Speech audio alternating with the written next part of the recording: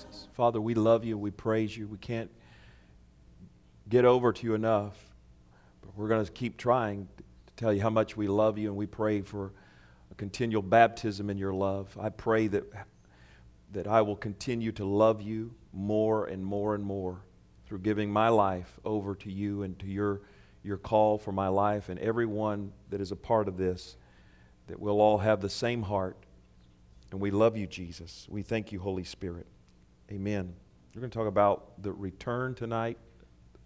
This is the title, The Return. And, you don't always have to have a title, but they like to have something to be able to log the video with. I will tell you this, that I'm under instruction that by at least 8:25 we will be done, no matter if I'm in the middle of a sentence or what. So that'll give you an opportunity to be probably out of here by 8:30 at the most. We're not having a fire drill, by the way. You'll understand why in a little bit. But so I'm watching the clock. I wanted to encourage you to continue. I want to continue to encourage you. You've heard me say a few times about watching The Return. It wasn't a rally. It was a church service. It wasn't a political rally. So it was really, really wonderful.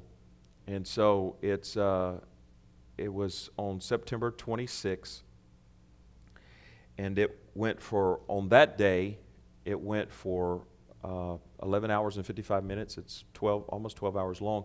The day before, there was some, and I haven't watched all of that yet. I think Candy's watched all of it just about. But we've been taking it segments. So last night we did a couple of hours, and we'd already done several hours.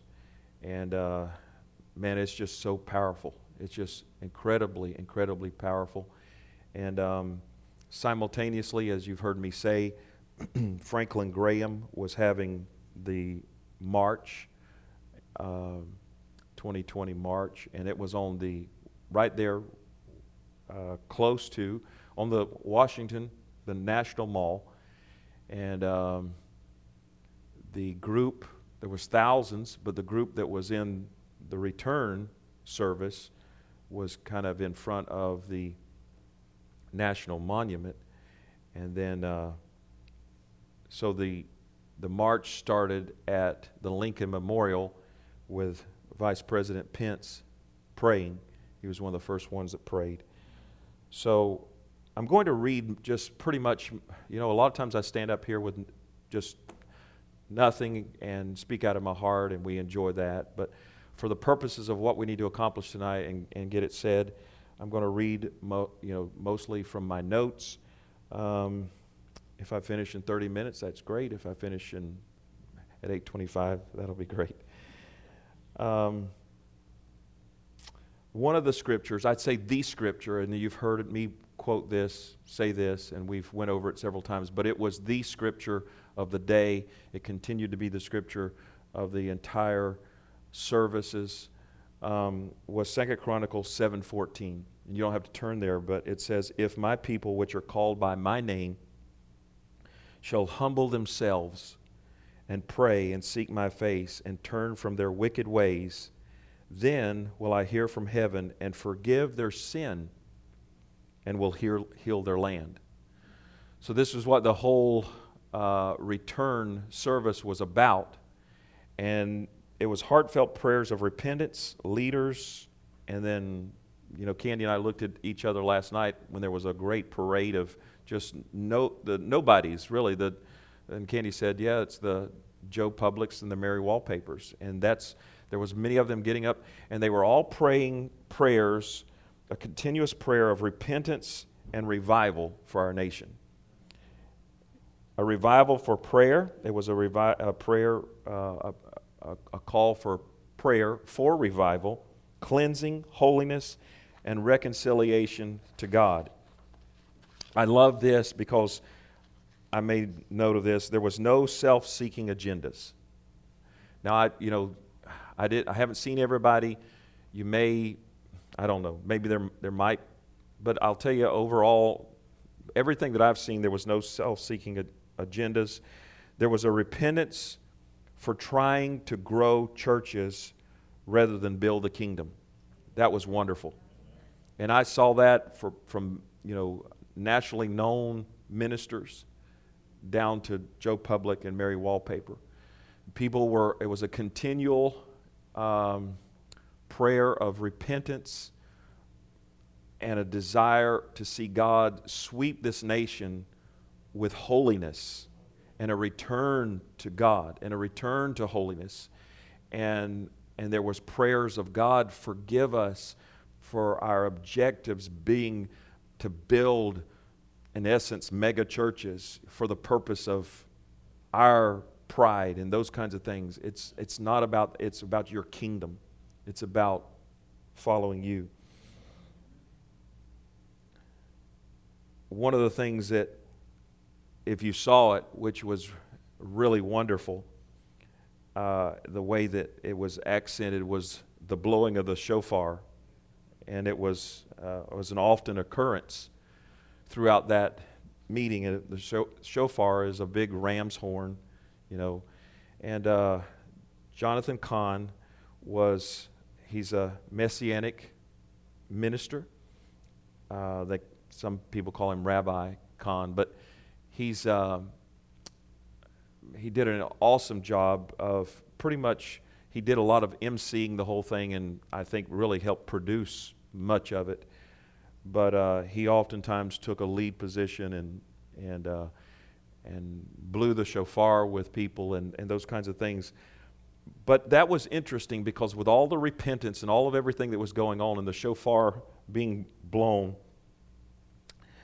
on July 26th of this year, just 2 months prior to the September 26th meeting, which, as I said, the shofar kind of was an earmark of the whole day, our dear Gary Carpenter prophesied this at his service on that Sunday morning and said, and I believe it was a Sunday morning, but it was July 26th, "Can you hear the sound of my shofar? Can you hear the sound of my trumpet? Truly, the Lord of hosts approaches. The Lord of hosts is coming as I have promised." Hallelujah. Endure this season of intense training, says the Lord. Endure this season where, yes, I am stretching many of you. Those who will yield to my spirit, I'm stretching you beyond the limits that you have had before of your understandings and of your emotions, and yes, even your own fleshly resistance. I'm doing it on purpose because I'm training you like an army trains its soldiers ahead of the battle, so that you will be my anointed ones in this day to come, says the Lord, for I am coming. Hear the sound of the shofar. Hear the sound of the trumpet. The Lord of hosts comes. Be ready, says the Lord. Hallelujah. Oh, those who will endure this season, those who stay until I am finished with you, will be different people than you are today. That which moves you today will not move you then. That which the enemy is counting on will not serve him then. Hear the sound of the shofar. Isn't that amazing? I've never heard Gary talk about the prophecy was like, the shofar is about to be heard in our land. Hear the sound of the shofar. Truly, your call to arms is rapidly coming upon you. Endure this season of training, says the Lord. Hallelujah. Just exactly to the day, 2 months. Yes, I'm still purging. Yes, I'm still pruning. Yes, you say, I'm already endured so much. I feel like a plant with one stalk. Let me have my way with you, says the Lord. Let me finish. I am the master gardener. I know what I'm doing. I will remove every thorn, and you will only be my fruitful tree in the field of my righteousness, says the Lord. You who have ears to hear, hear the sound of my shofar. Your call to arms is rapidly upon you, says the Lord. Hallelujah. That's prophetic.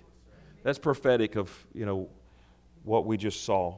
And as again, I encourage you, if you have not indulged in enjoying those services, please, you can get them on YouTube and they'll play for you, and you can just watch them in your home. And we've really been enjoying. There's a type and shadow in the Old Testament that is what I would call the return, and that is Hezekiah's revival. And we've covered that some. I think I'm sure Gary did a series on it, or a few services, maybe one or two lessons. I don't know. Maybe there was more a few years ago on Hezekiah's return. And we're going to turn to Scripture there in just a few moments. And before we do, I want to read to you a surmising of what I would call it Hezekiah's revival, because I believe it's a type and shadow of what we're seeing today in the day and hour we live, and the return, because the return meant the return to God, coming back to God, making a commitment to God of repentance and holiness. But I'm going to read from you, this is from the Believers magazine, and it's W. Gustafson, and actually I wrote this, and I've only got excerpts from it. I didn't do the whole thing, although I'm going to have to read and look down for a little bit. But this is a surmising of where we'll go into Chronicles in just a moment, and then a little bit into Kings. But I want you to hear this, because I thought he did a pretty good job a real good job of kind of surmising the Hezekiah revival. The two most wicked kings in Judah were Hezekiah's father, Manasseh, and Hezekiah's son, Ahaz. One cannot help wondering how a king so bad could have a son so good, and how a king so good could have a son so bad. Hezekiah and Josiah were the two godliest descendants of David to sit on his throne. Hezekiah, of course, there was a couple more, Asa, Jehoshaphat. I'd throw them in the mix. They were, pretty good guys. Hezekiah was truly an emergency man of God, for Judah was at the point of delusion. God used him for a recovery that gave Judah a fresh start in testimony and enabled Judah to stay in the land for almost a century and a half after the delusion, or dissolving, I said delusion earlier, it's a dissolving of the northern kingdom. Real quick, after Jeroboam and Rehoboam, those were the two, where the two kingdoms split. Solomon's son took the lower southern kingdom that was called Judah. I think Judah and the small tribe of Benjamin went with him. The 10 northern kingdoms were Israel, considered the nation of Israel, and they were all Israelites, but they were termed Judah versus Israel. And they actually had civil war at times because there were centuries that they were separated. And you never find any good king in the north, never. But there was, at times, sparsely, there were good kings in the south. And Hezekiah was one of those good kings. And of course, as this starts out and says that, he was from Manasseh, which was a horrible king. Manasseh was one of those ones, if you read about him, once you start reading about, the word says he caused his children to pass through the fire, means that he actually sacrificed them to other gods. And so Gary actually did some stuff on that this past week. But let me continue on this. Worshiping God was very important to the chronicler. So he recorded in 2 Chronicles 29 that the temple was cleansed and rededicated in order that both the Passover and the regular worship could be reinstated. And of course, he's talking about Hezekiah's revival. The first step that Hezekiah took to turn Judah back to God was to open and repair the doors which had been shut by his father. Repairing them included overlaying them with gold, and this was the beginning of the longest account of any revival in Bible history. It began both at the right time and the right place. The revival began at the right time, that is immediately, the first, as the word says, in the first year of his reign, in the first month. 2 Chronicles 29:3, verse 17 adds, on the first day of the month, and the author says it's easier to take a right stand at the beginning than to shift it later. We are at a point, and I put this in here, we are at a point, if critical mass with this nation, in other words, of critical mass with this nation. In other words, you understand this, that if we don't take a stand now and if things don't go, then there's no turning back. There will come absolute judgment for this nation. So we're at a crisis point. As a wise king, Hezekiah assembled the priests and the Levites for the work of the cleansing of the temple, work that only they could do according to the instruction of God's word. Hezekiah not only began at the right time, but in the right place. Judah was paying tribute to the Assyrians. Hezekiah knew that before dealing with the Assyrians, the most important thing was a right relationship with God. He followed the priority that the Lord Jesus would later emphasize in Matthew 6:33, but seek ye first the kingdom of God, his righteousness. This revival began in the heart of Hezekiah, for we read these words, his words, now it is in my heart. 2 Chronicles 29:10. God's interests so gripped his heart that by God using him, he was able to affect the hearts of all the people. Also in Judah, the hand of God was to give them one heart to do the commandment of the king and of the princes by the word of the Lord. And that's 2 Chronicles 30, verse 12. The shepherd's heart of the king led him to command that sin offerings should be made for all Israel, an expression emphasized by its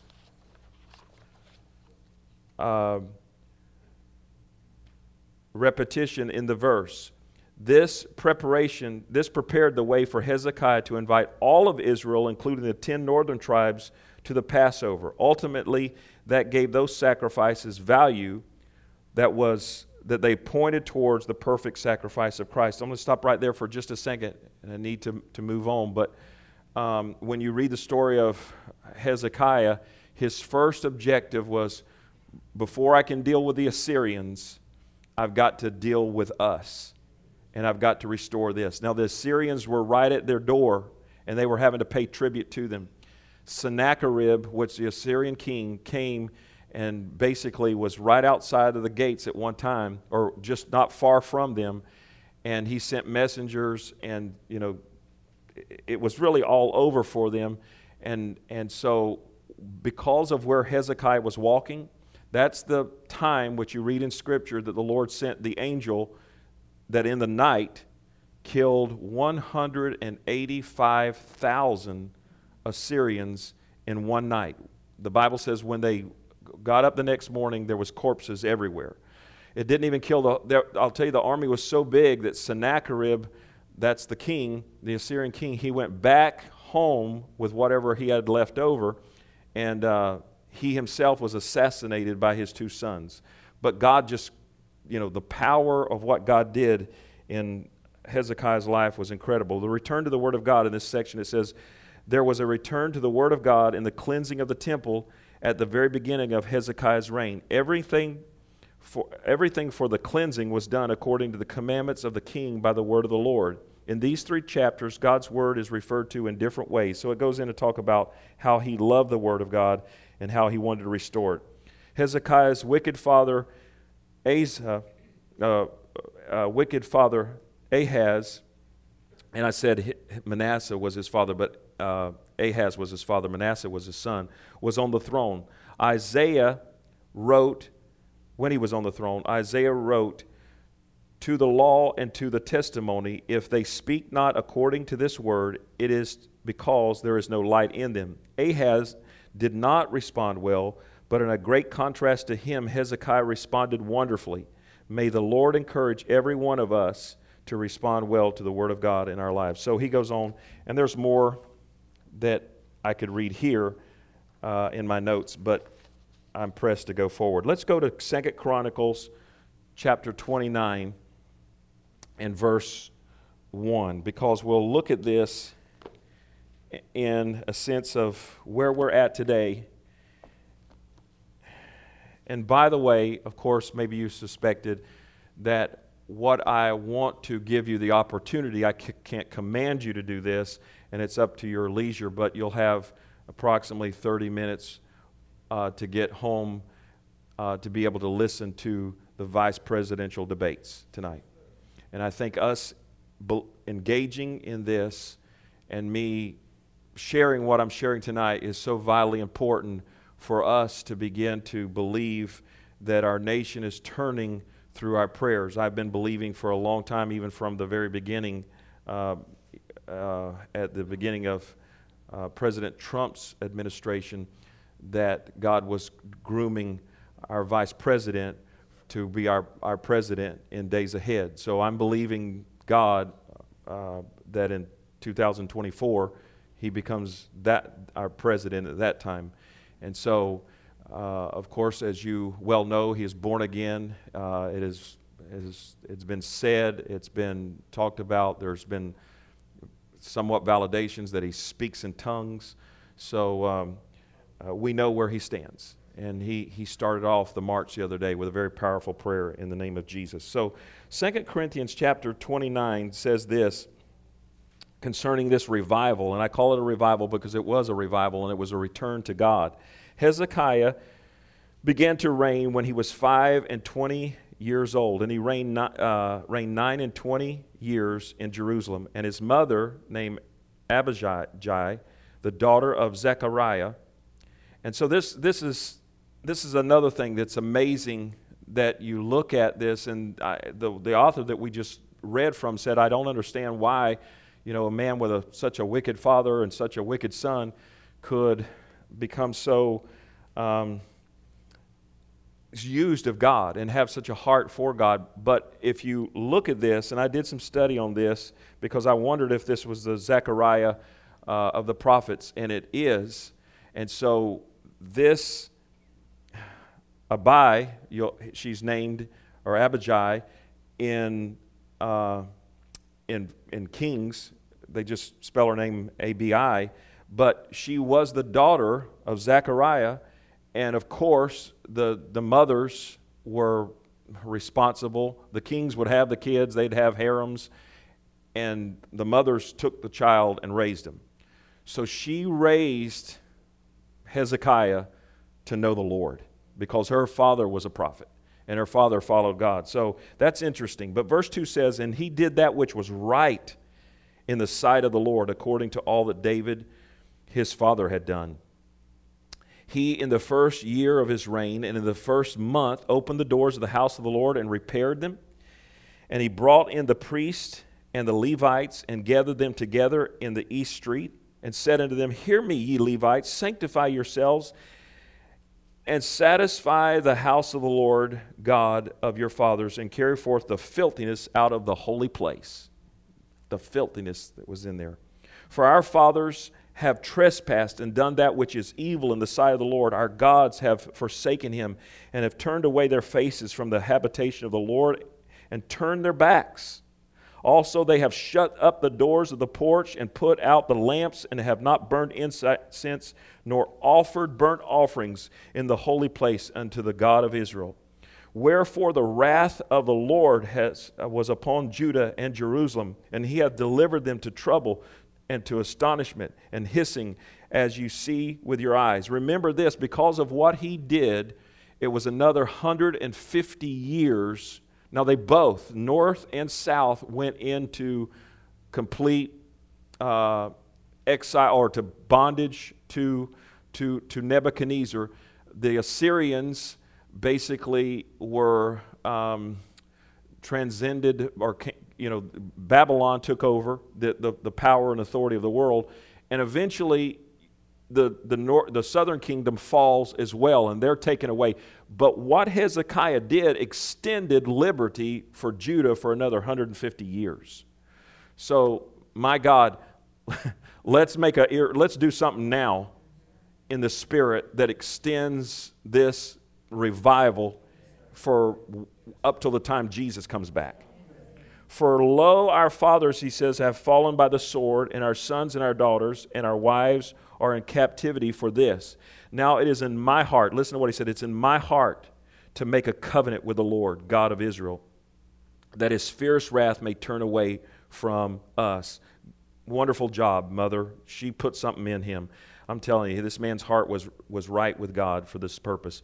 My sons, be not now negligent, for the Lord hath chosen you to stand before him and serve him, that ye should minister unto him and burn incense. And he talks about the Levites here, and I'm going to skip all these, mumbling through all these names down to verse 15. And all these got together, and they gathered their brethren and sanctified themselves, and came according to the commandment of the king by the words of the Lord to cleanse the house of the Lord. And the priests went in to the inner part of the house of the Lord and cleansed it, and brought out all the uncleanliness that they found in the temple of the Lord into the court of the house of the Lord. And the Levites took it and carried it out abroad and basically threw it in the brook Kidron. All this, whatever was pollution or whatever was, a defilement. And so the chapter 30, we go right into Hezekiah. Hezekiah sent to all Israel. This is where he's asking for the return. This is where he's asking for repentance. This is where he's saying, let's get back to God. Let's cleanse ourselves. We've been backslidden. But Hezekiah sent to all of Israel and Judah and wrote letters to Ephraim and Manasseh that they should come to the house of the Lord, to Jerusalem, to keep the Passover unto the Lord God of Israel. For the king had taken counsel of his princes and all the congregation in Jerusalem to keep the Passover in the 2nd month. For they could not keep it at that time because the priests had not sanctified themselves sufficiently, neither had the people gathered themselves together in Jerusalem. And the thing pleased the king and all the congregation. So they established a decree to make a proclamation throughout all of Israel, from Beersheba even to Dan, and that they should come to keep the Passover unto the Lord. See, this wasn't being done. There was no Passover being taken place. It was just, they backslid and they had totally forgotten who they were. Their identity was total identity crisis. To keep the Passover unto the Lord God of Israel at Jerusalem, for they had not done it in a long time, such sort as it is written. So the post, or that's the messengers, they went with the letters from the king and his princes throughout all of Israel and Judea and Judah, according to the commandment of the king, saying, You children of Israel, turn again unto the Lord, God of Abraham, Isaac, and Israel, and he will return to the remnant of you that are escaped out of the hands of the kings of Syria. So he not only sent to the southern kingdom, he sent up messengers to the northern parts as well, saying, You 10 tribes, come join us. We're all Israelites. Come to Jerusalem. Come to the south. Come to the... We're wanting to be restored. We want to return. We're going to sacrifice the Passover. We're going to sacrifice our trespass offerings. We're going to say, God, forgive us for forsaking the law. We want to come back to God. This is what we're hearing a cry of our, of the people today. And I said to Candy the other night, I watched this, and I said, Candy, there's a whole lot more. I do know this. There was a whole lot more of us as I watched this and as I watched pastors from all over. Now listen, you can get nitpicky and you can put anything under a microscope and you can get a critical attitude and you can say, well, and I don't know what all of them, where they were at on tongues and, their longevity or how much they pray and all those kinds of things. That wasn't the issue. The issue was a sincere heart of repentance, of holiness, and a prayer to saying, God, come back. We invite you. We repent. We know we're wrong. Please cleanse us. And so I saw that, and I know that God heard their prayers. I really do. And he says in verse 7, And be not ye like your fathers and like the brethren which trespassed against the Lord God of their fathers, who therefore gave them up to desolation, as you see. Now don't be stiff-necked, he said, as your fathers were, but yield yourself unto the Lord, and enter into the sanctuary which he hath sanctified forever, and serve the Lord your God, that the fierceness of his wrath may turn away from you. If ye turn again unto the Lord, your brethren and your children shall find compassion before them that led them captive, so that they shall come again into this land. For the Lord your God is gracious and merciful, and will not turn away his face from you, if ye return unto him. Return unto him. He said, you guys, you were led away captive. Even the northern kingdom, much of you have already been led away. But if you'll repent, God will restore you. He'll bring your families back. So the post passed from city to city through the country of Ephraim and Manasseh, even to Zebulun. But they laughed them to scorn and mocked them. That's the backslidden church right there. You're always going to have that's the apostasy, the church that has apostatized, gone, and these are the ones that have scorched their conscience. Their conscience is seared with a hot iron. So they're not, no matter what repentance is being preached today, they're not hearing it. So nevertheless, different ones of divers of Asher, Manasseh, and of Zebulun humbled themselves and came to Jerusalem. Also in Judah, the hand of God was to give them one heart to do the commandment of the king and of the princes by the word of the Lord. And there assembled at Jerusalem much people to keep the feast of the unleavened bread in the second month of the great congregation. And they arose and took away the altars that were in Jerusalem, and all the altars for incense took they away and cast them in the brook of Kidron. Well, he's talking about the altars to false gods, okay? And they killed the Passover on the 14th day of the second month. I mean, do you ever have days where you just like throwing away stuff? Candy and I will get on a binge, and we'll just I'd rather buy it again than keep it because it's been around too long. I mean, my God, if we haven't used it we got a rule. If you haven't used it in the last year or two, throw it away. Honestly, I'd rather go buy another one than to say, let's keep it. So, glory to God. What's that? Gay stores her stuff at Walmart. Glory to God. She's a woman after my own heart. And so he was on this binge, throw everything away. Anything that looks like creepy, if it's got creepy on it, throw it away. If it looks like an abomination. And then they killed the Passover on the 14th day of the second month. And the priests and the Levites were ashamed. It means they were convicted and sanctified themselves and brought in the burnt offerings unto the house of the Lord. And they stood in their place after their manner, according to the law of Moses, because they didn't even know how to act anymore in the house of God. The law of Moses, the man of God. The priests sprinkled the blood, which they received of the hands of the Levites, for there were many in the congregation that were not sanctified.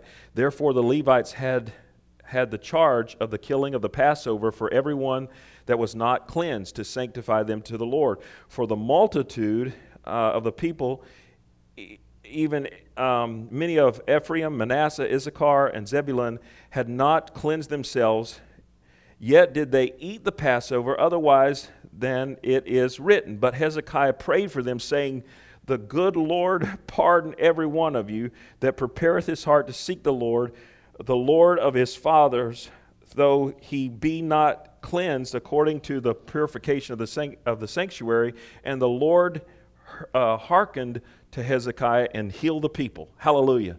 So this is so neat because all of the jots and tittles of the law was not yet, they didn't have time to perform it. The priests couldn't get themselves in what they call the cleansing, all of it. If you'd been doing it all the time, then you'd have went through all those steps and and the people had to have some kind of sanctifying, process to be worthy to eat the Passover lamb or whatever. But it just came about, boom, bam, revival was there. And Hezekiah realizes, and the priests are saying, if you want us to sacrifice, if this is what you're after, we don't have time to get the people, cleansed like the law says, and Hezekiah said, Lord, because they're sanctifying their hearts, will you please just heal them all? And God said, yes. Praise the Lord. You know, there's a game that is the most age-old game among kids that I can possibly think of, and my grandkids play it every Sunday. It's called hide and seek. So all those grandkids are, you know, they're running through the house, and I looked over Sunday. I had 8 and come in, and they were all playing it, and one of them is up underneath the coffee table, right there next to me, you know, right there. And she's just there for the longest time, and I'm not telling anybody where she's at. So she's just under there. She's under there and it was Drea. She was under there forever. But the thing that all kids say when they count to the 10 or the 20 or whatever, ready or not, here I come. And that's the message God is said to them, and that's the message He's saying to us, ready or not, here I come. Revival is among you. I hope you've been doing your homework, but ready or not, here I come. I'm here. Glory to God, this revival is going to take place. Revival begins in judgment at the house of God. Now, I'll just read this. If you want to turn there, you could, but it's 1 Peter 4:12. This is where revival begins. It's judgment of the house of God. This is the beginning, the first embers of revival. Beloved, think it not strange concerning the fiery trial which is to try you, as though some strange thing happened unto you. Verse 13, but rejoice inasmuch as that you are partakers of Christ's sufferings, that when His glory shall be revealed, you may be glad also with exceeding joy.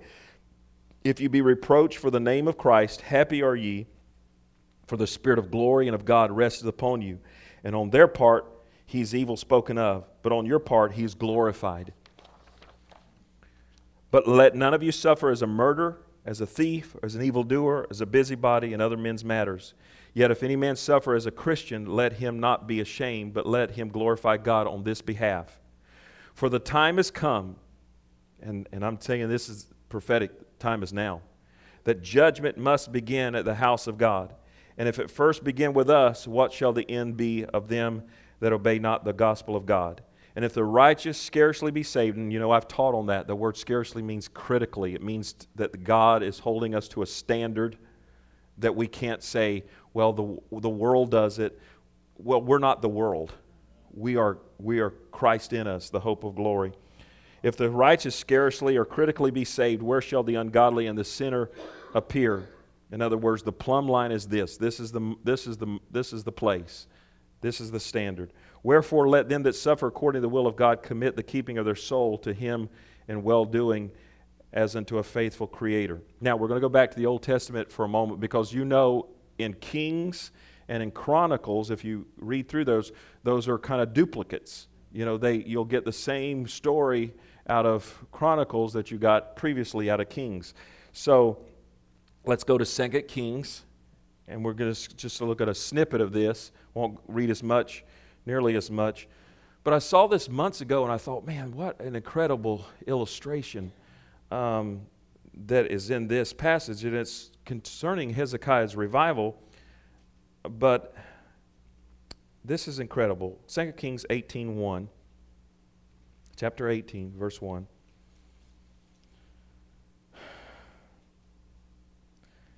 Now it came to pass in the 3rd year of Hoshea, son of Elah, king of Israel, that Hezekiah the son of Ahaz, king of Judah, began to reign. 25 years old was he when he began to reign, and he reigned 29 years in Jerusalem.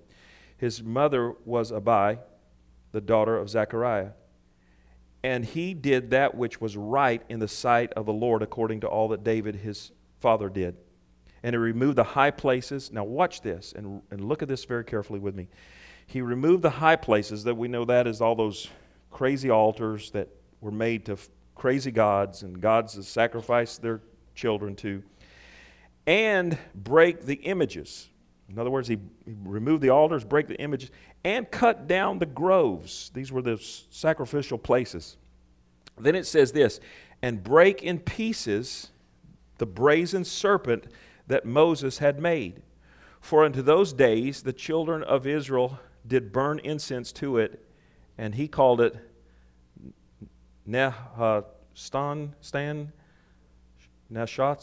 whatever, that guy, or that term. He trusted in the Lord God of Israel, so that after him was none like him among all the kings of Judah, nor any that, we're going to back up to this verse in just a moment, I'll just read these last two, nor any that were before him. For he clave to the Lord and departed not from following him, but kept his commandments which the Lord commanded Moses. To read verse 4 again is my point. He removed the high places and brake the images and cut down the groves, and he brake in pieces the brazen serpent that Moses had made. This is incredible. This is, how many of you know about, and most of you, because we've went over it, the scripture talks about the brazen serpent. The story is this, that when it was one of those times where Israel was going through the wilderness with Moses, it was a rebellious time. The Bible says the Lord sent fiery serpents to judge Israel. They came in and they were like, these snakes were all biting the people and they were dying. They were just falling over dead. And Moses inquired of the Lord, God, how do we, it was comparable to a plague. I mean, everybody, everywhere you turned, they were getting bit by snakes, and it was a judgment. And the Lord said, I want you to take and create a serpent, a brazen serpent, and place it on a rod and place it high above Israel, and everyone that looks upon the brazen serpent will be healed. Even if they've been bit, they will be healed. And the plague, or what was the curse, it was stayed, or the people that were dying could look immediately, was healed. Well, the whole thing is this, that was a typification, or that was a shadow of Jesus Christ. And somebody said, wow, a serpent's wicked. We understand Satan. What it's showing there is this, that he who knew no sin became sin for us. He who was the spotless lamb, the word says that he who knew no sin became sin for us. He not only died under the penalty of sin, he actually became sin. That's when Father, why have you forsaken me? Well, he forsook him because he received the sins of all mankind, and his spirit, which was alive, like our spirit is alive, actually died, and that spirit went to hell. We say, well, why didn't he stay there if he was a dead sinner? Because it wasn't his sin that he had created. It was our sins that he died under, and he was under a promise of the Father. The Word of God had told him, son, I will deliver you if you will do this. And so he became sin for us, and in sin he became sickness. He became the penalty of sin, which is sickness. So that brazen serpent that was up there on the pole was something at that moment in time for all those thousands of Israelites that were being bitten. It was something holy. It was something absolutely holy unto them, and it was and amazing enough, somehow that which, because we're looking, Hezekiah is, I didn't study it, I'd say hundreds, maybe way over 1,000, maybe a couple of thousand years past Moses, a long time. Okay, I could look it up tomorrow. I maybe should have, but somehow this relic of this brazen serpent had survived the wilderness, had survived, and it was there where the people could look on it. But it says the children of incense, or the children of the day, were taking and burning incense to it. In other words, they were worshiping it. That which was holy had become a lie, because they were now, and I'll read my notes, and I said I'd recount the brazen serpent story of the wilderness. Notice that which was once holy became a lie of adultery. That which was once a wonderful truth as Christ the healer had been perverted to worship the image rather than the one it was to present. And Hezekiah said, no, not even that which was once holy will I allow. This is Peter, this is 1 Peter. Judgment begins at the house of God. How critical was this judgment? He said, you're burning incense to it. It was never meant to be worshipped. What it was speaking of was Christ. Whether or not anybody totally understood. It was an image of Christ one day coming for us. And it says that he broke it up. He destroyed it. Hezekiah said, no, you're not going to any longer turn the truth of God into a lie by making it an idol. That revival went deep, brother. That revival in Old Testament symbology went deep. Because he took what was a relic and said, oh, it was holy, but now you've taken the holy thing and turned it into a lie. So you'll no longer have the image in front of you of idolatry to use this in a wrong way. I've got to move on. The church, listen, I'll just read from now on. The church took the most wonderful message of God's love called grace and turned it into a lie called hypergrace. The backslidden church and the backslidden preachers took the perfect message of grace and perverted it by making it an idol of something that it was never was to be presented, a license to sin without penalty. They created a false Jesus that does not exist and put him on a rod above the congregation and said, this is the Jesus that we now serve. Okay? That's one thing. But Hezekiah, and I'll say this in contrast or in where we're at now, but Hezekiah's revival would not stand for it, and neither will we. The brazen serpent of idol worship in false doctrine will be destroyed in this revival. Paul in one place said, and they're not going to continue any longer. He was speaking to one particular church. This is another thing concerning the church. Here's another aspect. The church took the perfect message of prosperity and according to God's word and perverted it into a self-seeking pursuit of God's financial blessings for themselves. The motive for giving was not the harvest, but the motive for giving was to get. Brother Hagin wrote the Midas touch, and he brought in a lot of his sons. And he said, this is wrong what y'all are doing. And many of them scoffed him. I heard the story of many of them said, he's the old man's wrong.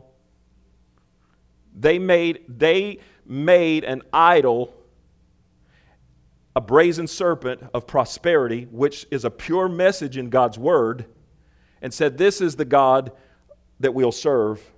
They created a false God. Okay? The perversion in the hearts of many prosperity preachers took the brazen serpent of truth of prosperity and put it on a rod above the church to be worshipped of itself. And as I said, Kenneth Hagin did such a masterful job in writing the Midas touch. In the return, this is our return I'm talking about, the brazen serpent of self-centered prosperity will be broken apart. Now here's another aspect. The church and the backslidden preachers took the thing that is closest to the heart of God, which is corporate worship and intimacy, and has perverted it by making it a thing of show and performance. Hollywood-style performance replaced the anointing of God. Excellency in voice performance and music instruments became the worship rather than the one to be worshiped. When I was in college, I've mostly always sang lead, or they call it melody. I wasn't really, I never was taught parts, but there was, at one point, I was at this church where this man was an incredible, he was a performing artist, or had been in bands where, he was a recording, studio artist and stuff. And I remember how mean he was, because he wanted everybody perfect in pitch and perfect in harmony and perfect in, and I was basically sometimes in a lead and sometimes singing like baritone or something. And the church has traded they've got an excellence. We do everything in excellency of spirit. No, you have lost the anointing. You've put a brazen serpent on a pole with your fog machines and as Mario Morello says, your skinny jeans, fog machines, and big screens and whatever. Once again, that which was precious and perfect became the idol of the brazen serpent, placed on a rod and raised above the people to say, this is what worship looks like. And God says, no, it's not. That's an abomination. In this return, the one I'm talking about, as it was in Hezekiah's revival, false corporate worship is coming down. There's still going to be some mega churches that do it and whatever, but people that are hungry will migrate away from them. They'll just migrate away from, they'll see the facade, they'll see the performance. Now, if you can do something and sound good, wonderful, but I want the anointing. Hallelujah. In the return as Hezekiah's revival, false corporate worship is coming down. The idol of false worship, as I said, will be destroyed. Tonight, the vice presidential debates are taking place. It's between Michael Pence and Kamala Harris. Michael Pence, as I said, I'm praying for him to be our president in 4 years. I believe he's going to make it one. Let's pray tonight, as if you get a chance to watch, that he walks in the anointing. Our president, I love him, but he runs ahead of the Holy Ghost sometimes. He just runs way ahead. If he'd just slow down, if I could tell him anything, and I know he's, I'll never get that opportunity, I don't think, but I'd say, sir, the word says, be slow to speak, okay? The Holy Ghost will anoint you. He outruns the Holy Ghost because the Christians are praying for him, but he outruns the Holy Ghost. Take a breath, step back, and let God speak through you, okay? Let's pray that Michael, our president, vice president, does it differently. Kamala Harris is one of the most radical left-wing Democrats. Miss Harris is a senator from the state of California. Her state has just recently legalized sex with a minor, pedophilia. Gary just read that. They would not prosecute a 24-year-old from having certain type of sex with a 14-year-old girl.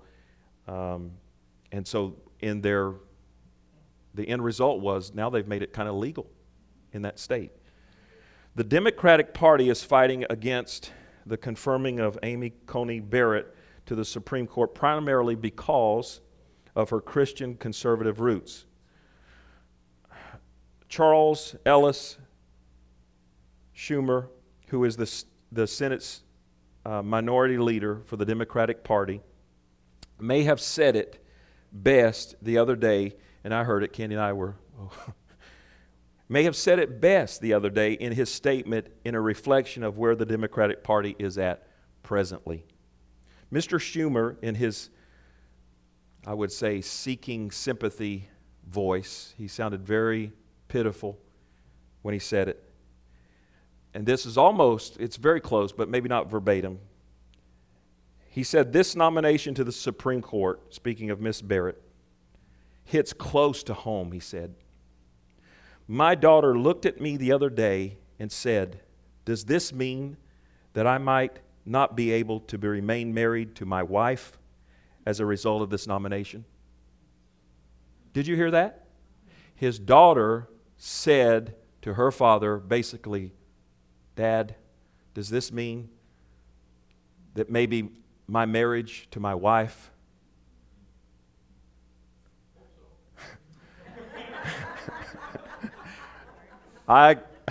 Homer said, I hope so. And Mr. Schumer, I pray so. I pray so. Nobody will ever stop you from those people from being together, but I pray it come to the hour that marriage is redefined as it should be. Some Christians and preachers, now I'm probably have to go to, you're going to have to rush out of here, okay? It is, but I got just a couple minutes.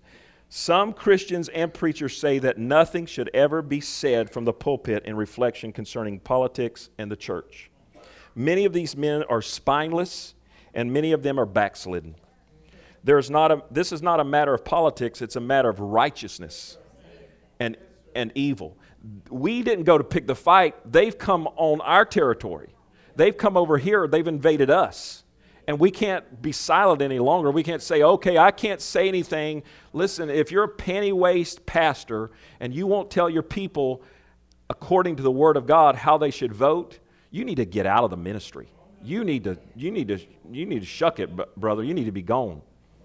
The church can no longer stay silent because their decisions are now invading our lives in the church with evil from the outside. If we do not return now, the greatest judgment that this nation has ever seen will soon be coming. But with God's grace, through our prayers, a return and a revival is among us. All things are possible to him that believes. I believe that this nation can so have a revival that abortion is abolished in our land. Amen? I believe that this nation can so have a revival that the same-sex marriage is outlawed once again. Hallelujah. And I'll just say in closing, Andrea Mathis sent me some books the other day. Thank you, Andrea. And so I've read this one. This is Vessels of Fire and Glory by Mario Morello, and it's excellent. It's excellent. I've read the whole thing, and it's an easy read. It's double-spaced, and thank you, Andrea. Everybody say thank you, Andrea. By the way, we're gonna pull your arm until she comes over here and worships with us, does a worship. Everybody say, Andrea, when are you coming? Okay. This is excellent. I know I've seen Gay reading hers, and I've told Candy, you got to read this. I didn't find anything in this that the man is, he's so much like us, so much in, he just believes it's crucial for you to speak in tongues. Crucial for you to speak in tongues. He is against the hyper grace church. And just real quickly, there's so much here. I could go into it. I'm telling you what is in here is, I didn't preach the message from here, but he's got a message just like we have. So praise the Lord. Amen. What's that? $8 on Amazon. They're cheap. So he's just really wanting you to read, for the purpose of. Hallelujah. Let's all stand. Well, Father, we thank you and we praise you. We pray, Lord, for Vice President Pence. We pray that he will walk in your anointing, that he will listen, and that, Lord, that the answers that he gives will be anointed by God. We pray for the re-election of President Trump.